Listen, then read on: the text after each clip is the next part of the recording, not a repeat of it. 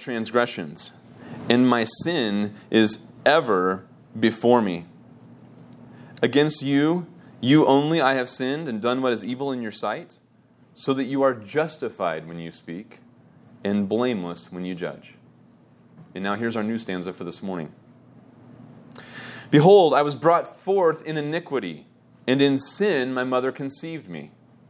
Behold, you desire truth in the innermost being, and in the hidden part you will make me know wisdom. Purify me with hyssop, and I shall be clean. Wash me, and I shall be whiter than snow. Make me to hear joy and gladness, and let the bones which you have broken rejoice.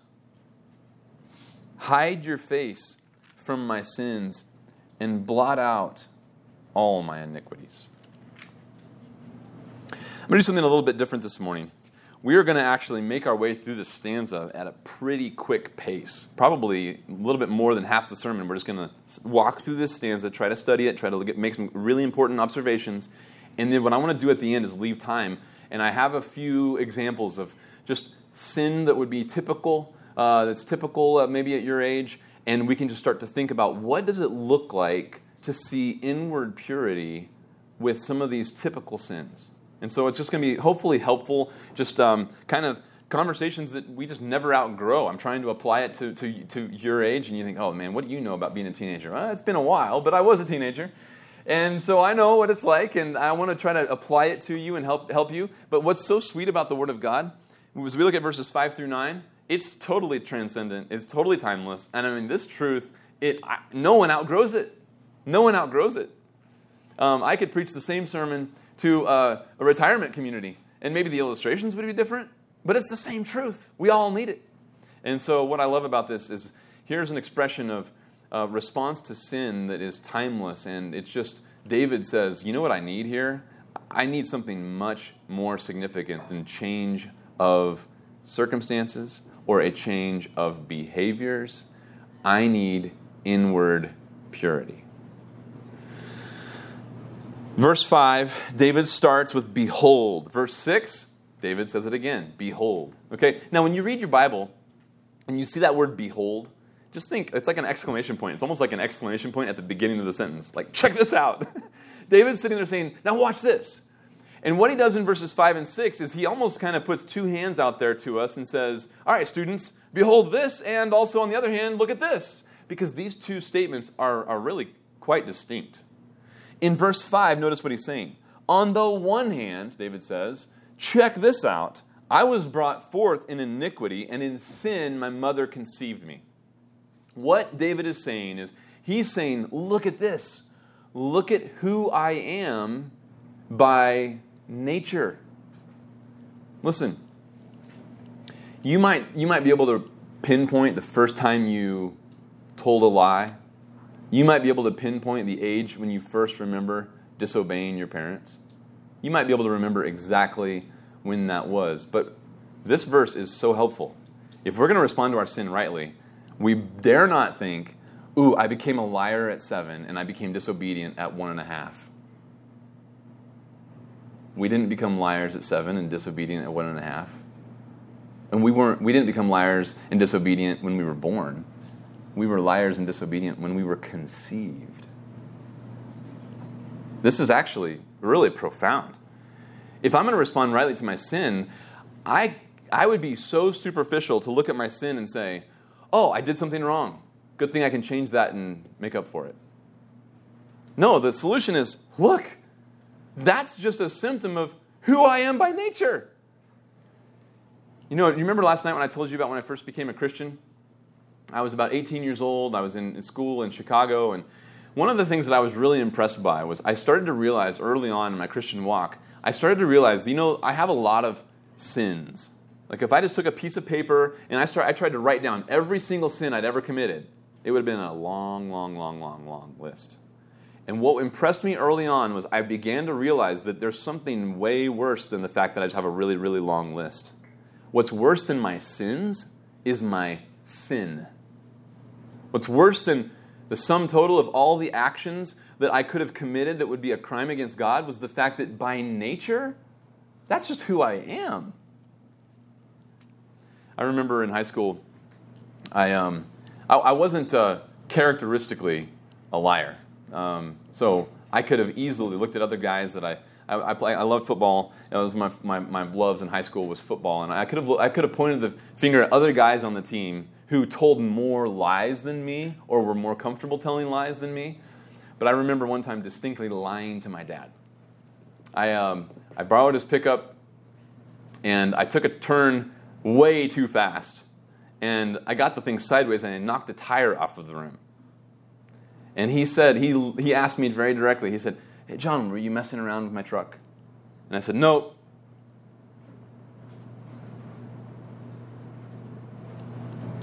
And if you'd asked me then, "John, are you a liar?" I would have said, "No, I'm not a liar. I just told one lie." You can see the problem, right? David's saying, "Behold, I was brought forth in iniquity." So the fact that I told a lie proves that my nature is, I am by nature a liar. Worse than the fact that I told one lie is that I'm by nature a liar. Because if I imagine my only problem was at the age of 16, I told my dad one lie, well, then I can just stop lying and I'm okay, which is another lie. The problem is I'm a liar by nature. I need purity in the innermost being. I need purity at the core of who I am. I don't have that. That's totally different than not doing bad things. So he says, look at this. "Behold, I was brought forth in iniquity, and in sin my mother conceived me." It's important, students, that if you're going to respond rightly to your sin, you need to point your finger at yourself. You need to say, what this means is, what I'm seeing is the effect of who I am. Remember what Jesus said? Out of the overflow of the heart, the mouth speaks. In other words, if I said it, if I thought it, if I did it, then that's the reflection. That's the accurate portrayal of what's going on the inside. How do I know what's going on the inside? How do I know who I am by nature? By what I think, by what I do, by what I say. That's how I know what's going on in the innermost being. It's invisible until I act on it. And when I act on it, you better guarantee that that was who I am by nature. Now, verse 6 says something totally opposite. "Behold." So it's kind of like David says, okay, check this out. This is who we are by nature. Now, behold, this is what God wants from us. Verse 6, "Behold, you desire truth in the innermost being, and in the hidden part you will make me know wisdom." Wow. God desires truth to reign, to dwell, to rest in your innermost being. Let me just do something here for a second. You see that word there, innermost being? Yeah, it's a phrase in English. It's one word in the Hebrew. Just interesting that, David doesn't use a word like brain. Think about that for a second. Why don't you just say brain? You desire truth in the brain. You can see the difference, can't you? Because guess what? I had a lot of truth in my brain all the way up until I was a Christian at 18. I had quite a bit of truth in my brain. But I did not have truth in my innermost being. Here's what happens. The difference is one is known and the other is embraced and welcomed and received. It's believed. That's the difference here. Truth must be believed. It must be cherished. It must be embraced. It must be how I live. It must be my inner functioning must be truth. So I was thinking about this, and I thought, kind of like we did last night with Psalm 36, and we kind of personified transgression, as whispering in our ear. David really personifies it that way. What if we personified truth? Can we personify truth? We can. In fact, we don't have to. Truth is personified. Jesus is the way, the truth, and the life. So as we look at verse 6, here's what I want you to do. I want you to picture Jesus Christ himself in your innermost being. And as we're examining who we are by nature and what God wants for us, if Christ is in our innermost being, would he be looking around at our innermost being and saying, hey, this is comfortable. I'm welcome here. The doors have been opened wide. And would Jesus be just resting comfortably, reclined in the easy chair, saying, I love this. This is home. I couldn't be more comfortable dwelling in this location. Or would he be like, my wife walking into a shed in Florida full of cockroaches. Ooh, this is disgusting. See, God wants truth in the innermost being. Does truth dwell comfortably in your innermost being? So David's sitting here saying, look, here's who we are by nature, and here's what God wants. We are sinners by nature. God wants truth to be reigning in our innermost being. That's quite a contrast. When truth reigns in our innermost being, David says, in the hidden part, you will make me know wisdom. That's where real wisdom comes. He's not talking about knowledge. He's not talking about intellect. He's not talking about grade point average. He's not talking about how well you did on your SAT. He's not talking about the grades that you turn in at the end of the year. And he's not talking about how many Bible answers you can give on a quiz. He's talking about wisdom, the practical skill of pleasing God with your life. That's totally different. That's totally different. Students, you won't be able to please God with your life until truth dwells in your innermost being. So, verse 5, look, here's our sin nature. Verse 6, look, here's what God wants for us. He wants us to have truth reigning, dwelling, resting comfortably in our innermost being. Well, if that's not the case, then what do we need? We need inward purity. Look at verse 7. Purify me with hyssop, and I shall be clean.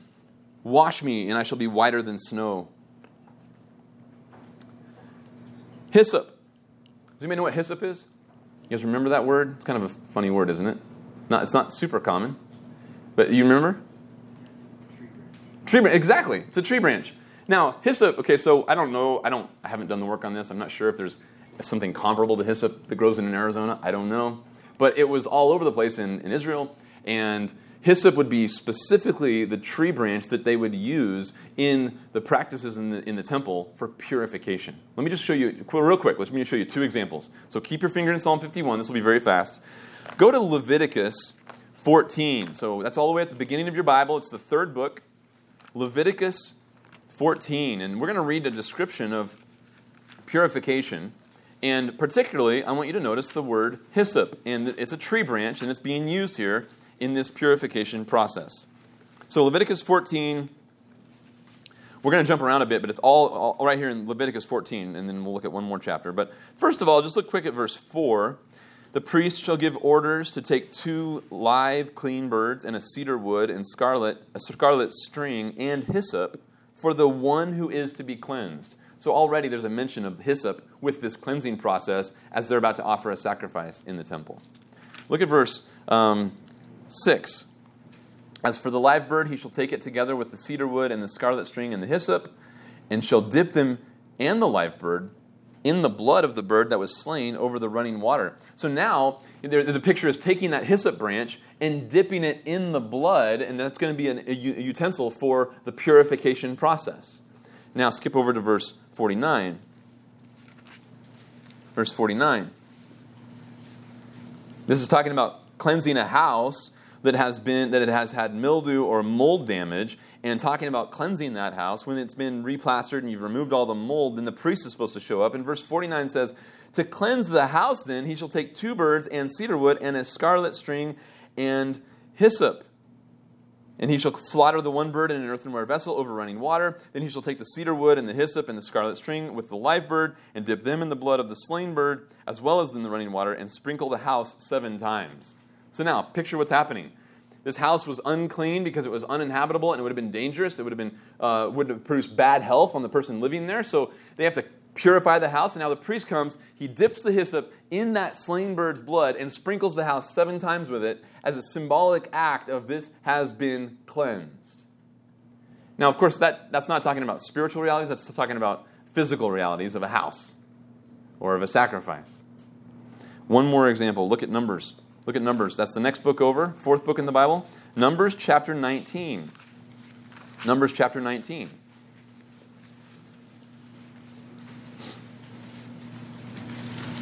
Okay, Numbers chapter 19, and I just want you to look at verse 18. And this is how you would cleanse somebody who had been exposed to a dead person. They're ceremonially unclean because they had to dispose of a body. And in verse 18, a clean person shall take the hyssop and dip it in the water and sprinkle it on the tent and on the furnishings and the persons who were there and on the one who touched the bone or the slain one or the one dying naturally or the grave.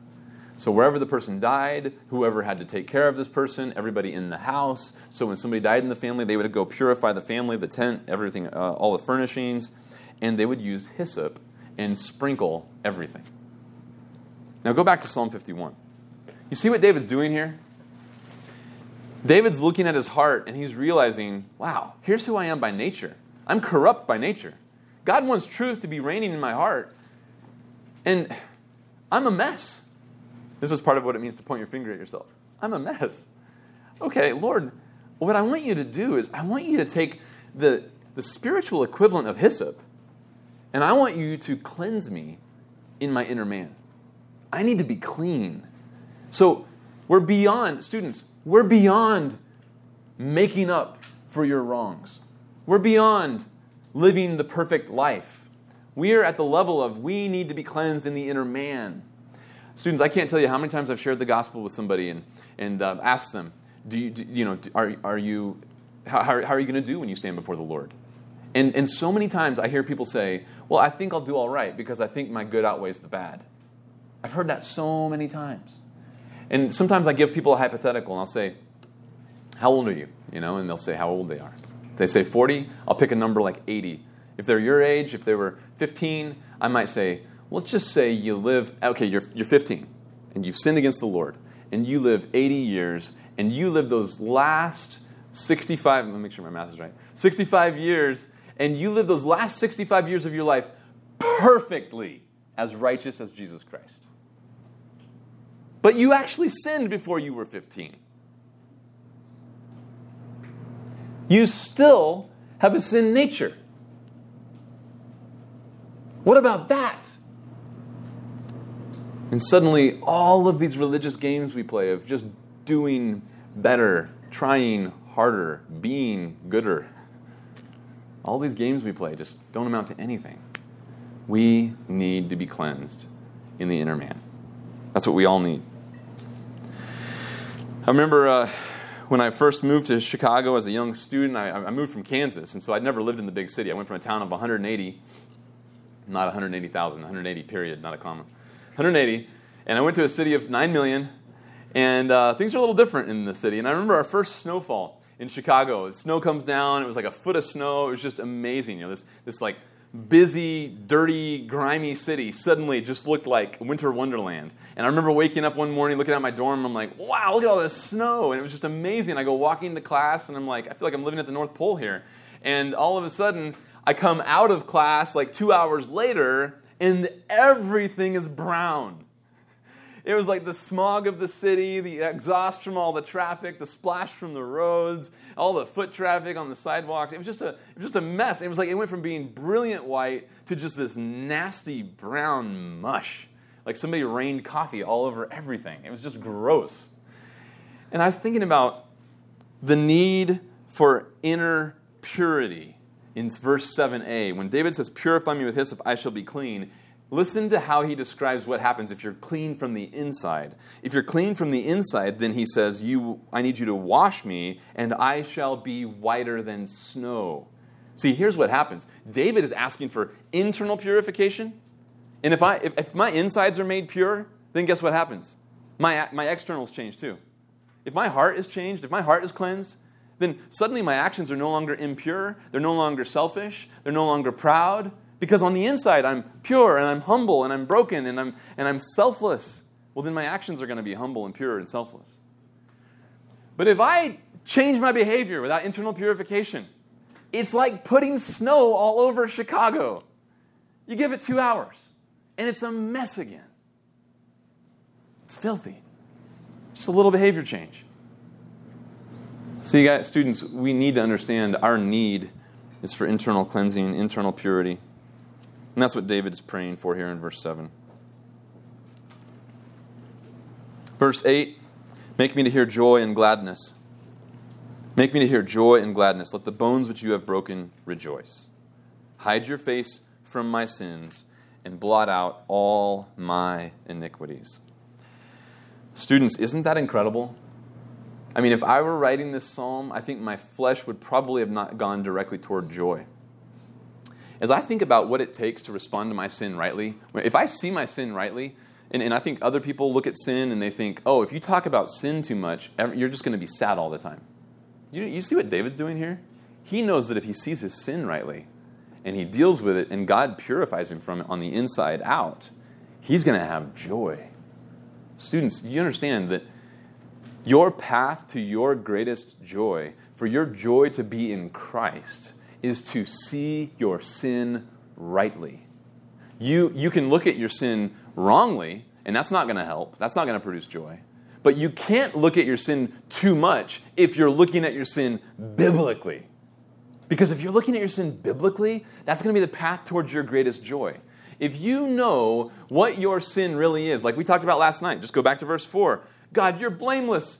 You're blameless when you judge. You're justified when you speak. If you condemn me for that sin, you would be totally righteous to do so. When you know that that's true, and you see God cleansing you from the inside out, He's cleansing me from that.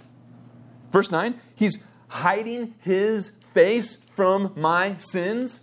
I mean, there are sins that growing up that my parents never knew about. Watch this. There are sins growing up that I never knew about. I have committed sins that the only person who knows that I've done them is God. And if God hides His face from my sins, and in verse 9b, He blots out all my iniquities, are you kidding me? Is there any greater joy? I mean, I don't know. I've tried to create an illustration of this. And imagine a man who is a serial killer, and he gets caught and he gets put on death row, and he's given 7-year sentence. And there he is on death row, and he's just in solitary confinement, and he's not going to see the light of day except for 1 hour, 23 hours a day in solitary confinement. 1 hour a day he gets to go see son, and he's still by himself. Food through a hole in the wall. And all of a sudden, hey, Joe, time's up. You're out. You're free. What? I got a 7-year sentence. I'm in here for life. Nope. You're free. There's a bus waiting for you. Take you back to your family. I mean, a guy who just got set free from death row does not struggle with joy. Students, if you see your sin rightly and you understand the forgiveness of God, you can't struggle with joy. Your joy is in the Lord. But what we need is internal purity. Here's what I want to do. We've got 10 minutes left. I was a little bit longer than I was hoping for. I'm going to try to wrap up 15 minutes in 10 here, so I'm going to try to condense. What I want to do, students, is I just want to take this stanza. So in verse 5 and 6, you've got human nature. You've got to look at your nature rightly. We're sinners. You also got to look at God's desire. He wants truth to be in the innermost being. So the solution then is we need purity. We need inward purity. We need truth to cancel out the lies that we're believing. But we've believed lies that have produced sin. How does that work? Well, let me give you some help. I gave you the illustration of the time when I was 16 or 17, I can't remember. I was driving my dad's truck. I knocked the tire off the rim, and I lied. Okay? I've got to start. I need truth to remain in the innermost being. I need truth in my inner man. The way I interpreted that in the moment was, yeah, I shouldn't have said that, but I don't even know how I interpreted it. I just said but, and probably didn't say anything else. I didn't have any truth happening in my inner man as I was thinking about it. What's truth start with? Truth starts with verse 5. Okay, I'm a liar by nature. That would have been a huge help for me when I was 16. I'm a liar by nature. That's why I told a lie. It came out of me because that's who I am. I wouldn't have believed that. I would not have believed that truth. Look over at Psalm 58, verse 3. Psalm 58, verse 3. The wicked, I'll let you get there, sorry. Psalm 58, verse 3. The wicked are estranged from the womb. Those who speak lies go astray from birth. I mean, David is telling us here that we might not have the faculty of telling a lie until we're 2, 3, 4, or 5, depending on development. But we are liars by nature from birth. So before we can even tell a lie, we are liars by nature. That's a helpful verse. That would have helped me to start to believe truth. Okay, I told a lie, that means I'm a liar. But now, what's the solution? Okay, so now we're just going to keep this stanza that we just studied, and I'm going to ask you, student, what would have been the solution for me? So I'm just going to, you gotta think about this. How would you have counseled me? If I was your friend, how would have you helped me? John, you know what you need to do is you got to stop lying. Well, is that true that I need to stop lying? Yeah. That pleases the Lord, right? Colossians 3 says, obey your parents in the Lord, and this is well-pleasing to the Lord. So it pleases the Lord when I come under authority, when I obey the truth. That pleases the Lord for sure. But if the problem is not just that I told a lie, but that I am a liar, then if that's the only solution to stop telling lies, that's like putting a Band-Aid on cancer. It's a superficial fix, isn't it? Suddenly, if you're helping me out and you're like, man, I got this friend named John, and he just wrecked his dad's pickup, and he lied about it. So I told him, just make sure you don't tell a lie next time. It's like telling a cancer patient, here you go, got you a Band-Aid. Here, put some ice on it too. That'll keep the swelling down. It's totally superficial. The problem is much worse. I need to be a truth teller in my innermost being, and I am not. So the solution is not just stop lying. Of course, stop lying, and then if I am a liar, I'm going to keep lying, and that's going to prove I don't have the ability to stop lying. So what's the solution? The solution is I need truth to be dwelling in my inner man. Truth needs to be believed. Jesus should be invited in, and when Jesus is reigning in my heart, you know what I'm going to do? I'm not going to protect. I'm not going to cover. I'm going to expose my sin. Now, here's what needs to happen. If truth were reigning in my heart at that moment, you might be wondering, well, why did you tell a lie? Well, it makes a lot of sense. You don't want to get in trouble, right? That's probably what most of you are thinking. Honestly, you know why I lied? This is kind of embarrassing. I wasn't even really that worried about getting in trouble. I was so selfish, I didn't want to have to pay the cost of towing it down to the station to get the tire popped back onto the rim. I would have never admitted that when I was 16. But I still remember that to this day. I still remember that was my motive. If truth were reigning in the innermost being, I'd have been like, this is my dad's truck. It's my responsibility. I want to honor the Lord. I want to take care of the truck. I made a mistake and I need to fix it. Of course I should pay for that. But there was no desire to honor the Lord. There was a desire to love self. So suddenly, truth in the innermost being starts to help me understand what was so wicked about that lie. What was so wicked about that lie? It was not circumstantial. It wasn't that the curb was too narrow and that, it's too expensive. It wasn't circumstantial.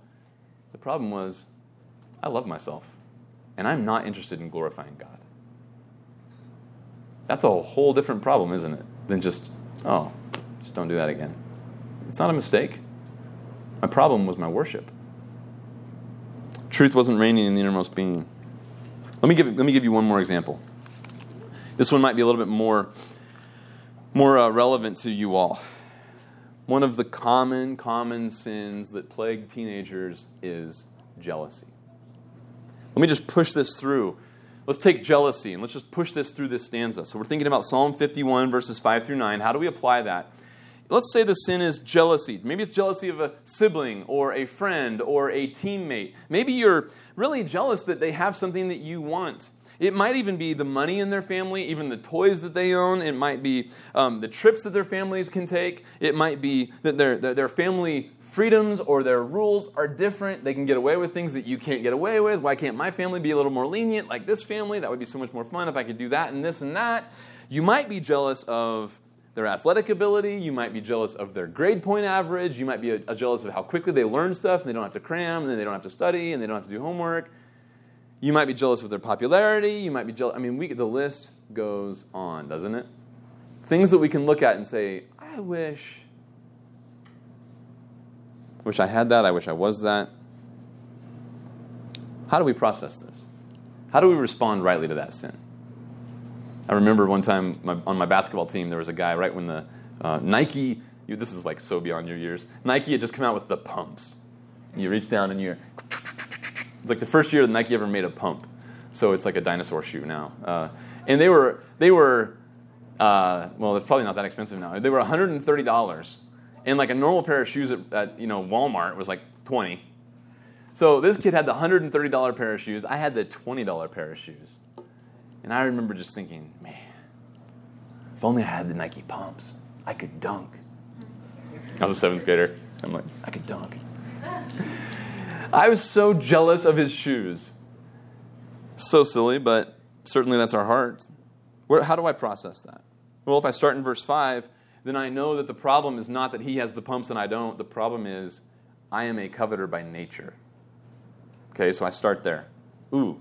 Problem is not I'm on this guy's basketball team. It's not that he's better than me or I'm better than him. Not that his parents have more money or that they would have spent that money on those shoes and I don't have those shoes. It's none of that. The problem is me.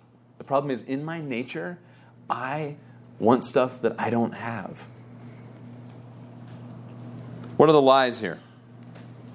The lies here are, I need that, I deserve that, my life would be better with it. You know what I've had to do over the years? I've had to just explain to myself and preach to myself. I've had to preach the truth. You know what, John? That's your opinion. And then what do we usually say? We're all entitled to our own opinion. No, we're not. If our opinion goes against God's word, then we are not entitled to throwing our fists in God's face. So my opinion is, I need this, God. I should have this, God. You haven't given this to me, God. The implication is, I'm saying, God, you've made a mistake. Let's trace this out a little bit. What am I believing? I'm believing I know better than God what's good for me. God, if I were running the universe, Jon Anderson would have had Nike pumps in 7th grade. You made a mistake. You see how sad that is? It's so much more corrupt than just, oh, he's got a nice pair of shoes that I like. It's, I am throwing mud at God. That's a sin against God. And that's my nature.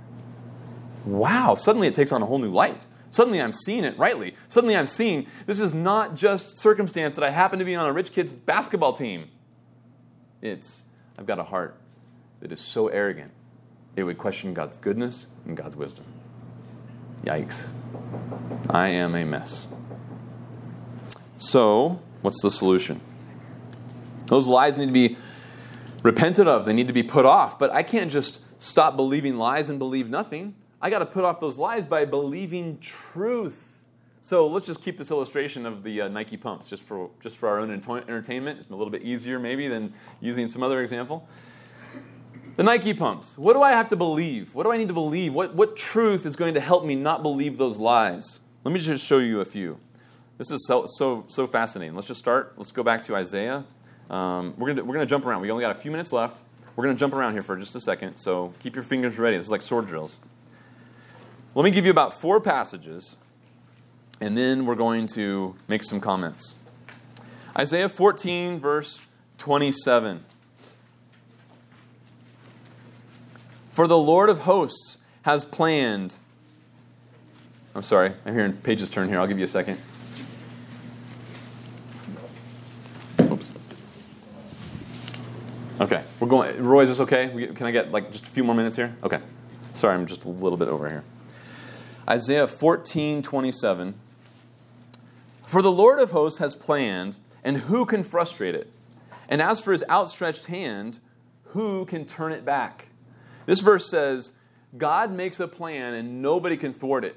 God plans to do something and nobody can stop it. So in other words, whatever is happening in your life is actually designed by God, and nobody can tamper with it. Hold on to that thought, and let's connect that to Isaiah 48:11.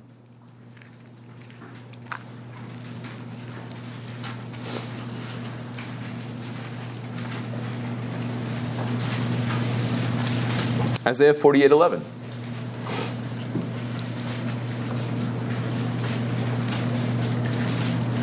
God says, for my own sake, I will act. And what's it mean to act for your own sake? Think for my own benefit, for my own gain, for my own advantage. And that's not selfish. That's actually glorious. God's the only being in the universe who should be acting for his own advantage because he's worthy of everything being for his own glory and his own benefit. In fact, that's for our good if everything is for God's glory and his own benefit. That's why God does anything, is for his own benefit. For how can my name be profaned, and my glory I will not give to another? This is one of God's greatest attributes, that he will never commit idolatry. He's committed to his own glory. And so everything he does is for his own glory. So Isaiah 14:27, he does whatever he's planned, and nobody can affect it, so nobody can interfere. So nobody's made your life less than God's design. Isaiah 48:11, whatever's happening in your life is for God's greatest glory. And now, let's connect that to Romans 8:28. This is the famous one that you're all familiar with. So now in the New Testament, Romans 8, verse 28.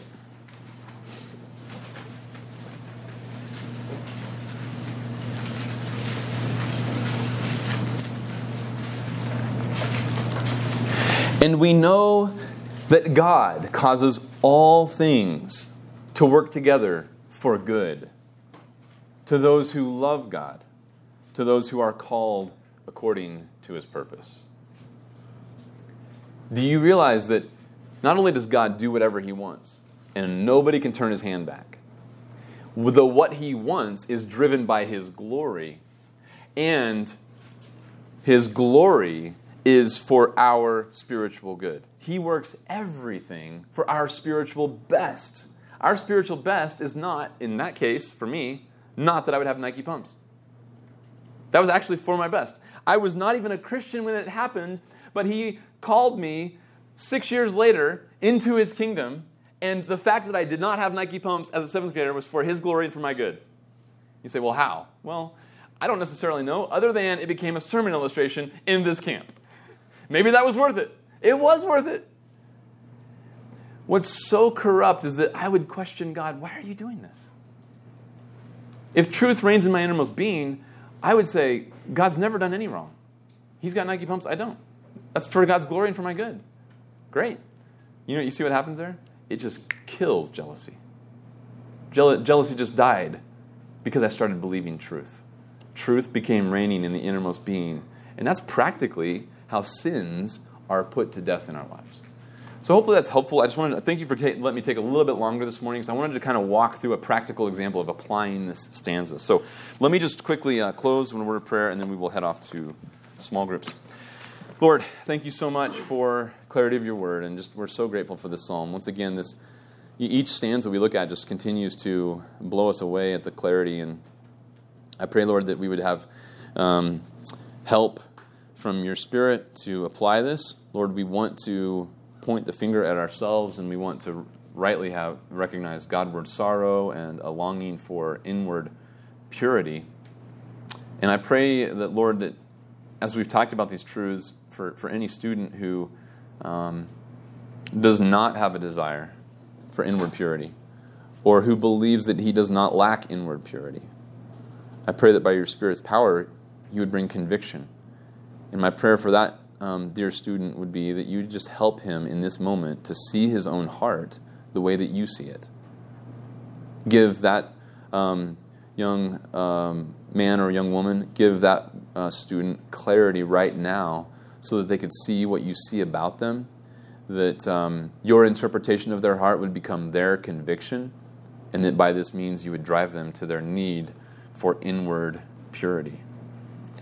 Lord, for the students here who are yours and who are walking with you, who are striving to please you, striving to honor you, and perhaps some are concerned because they see the power of sin and they're really, really burdened by the fact that they keep sinning. Certainly, Lord, I pray that the very fact that King David, a man after your own heart, would commit sin like this and then write about it is a testimony that we never stop sinning until glorification.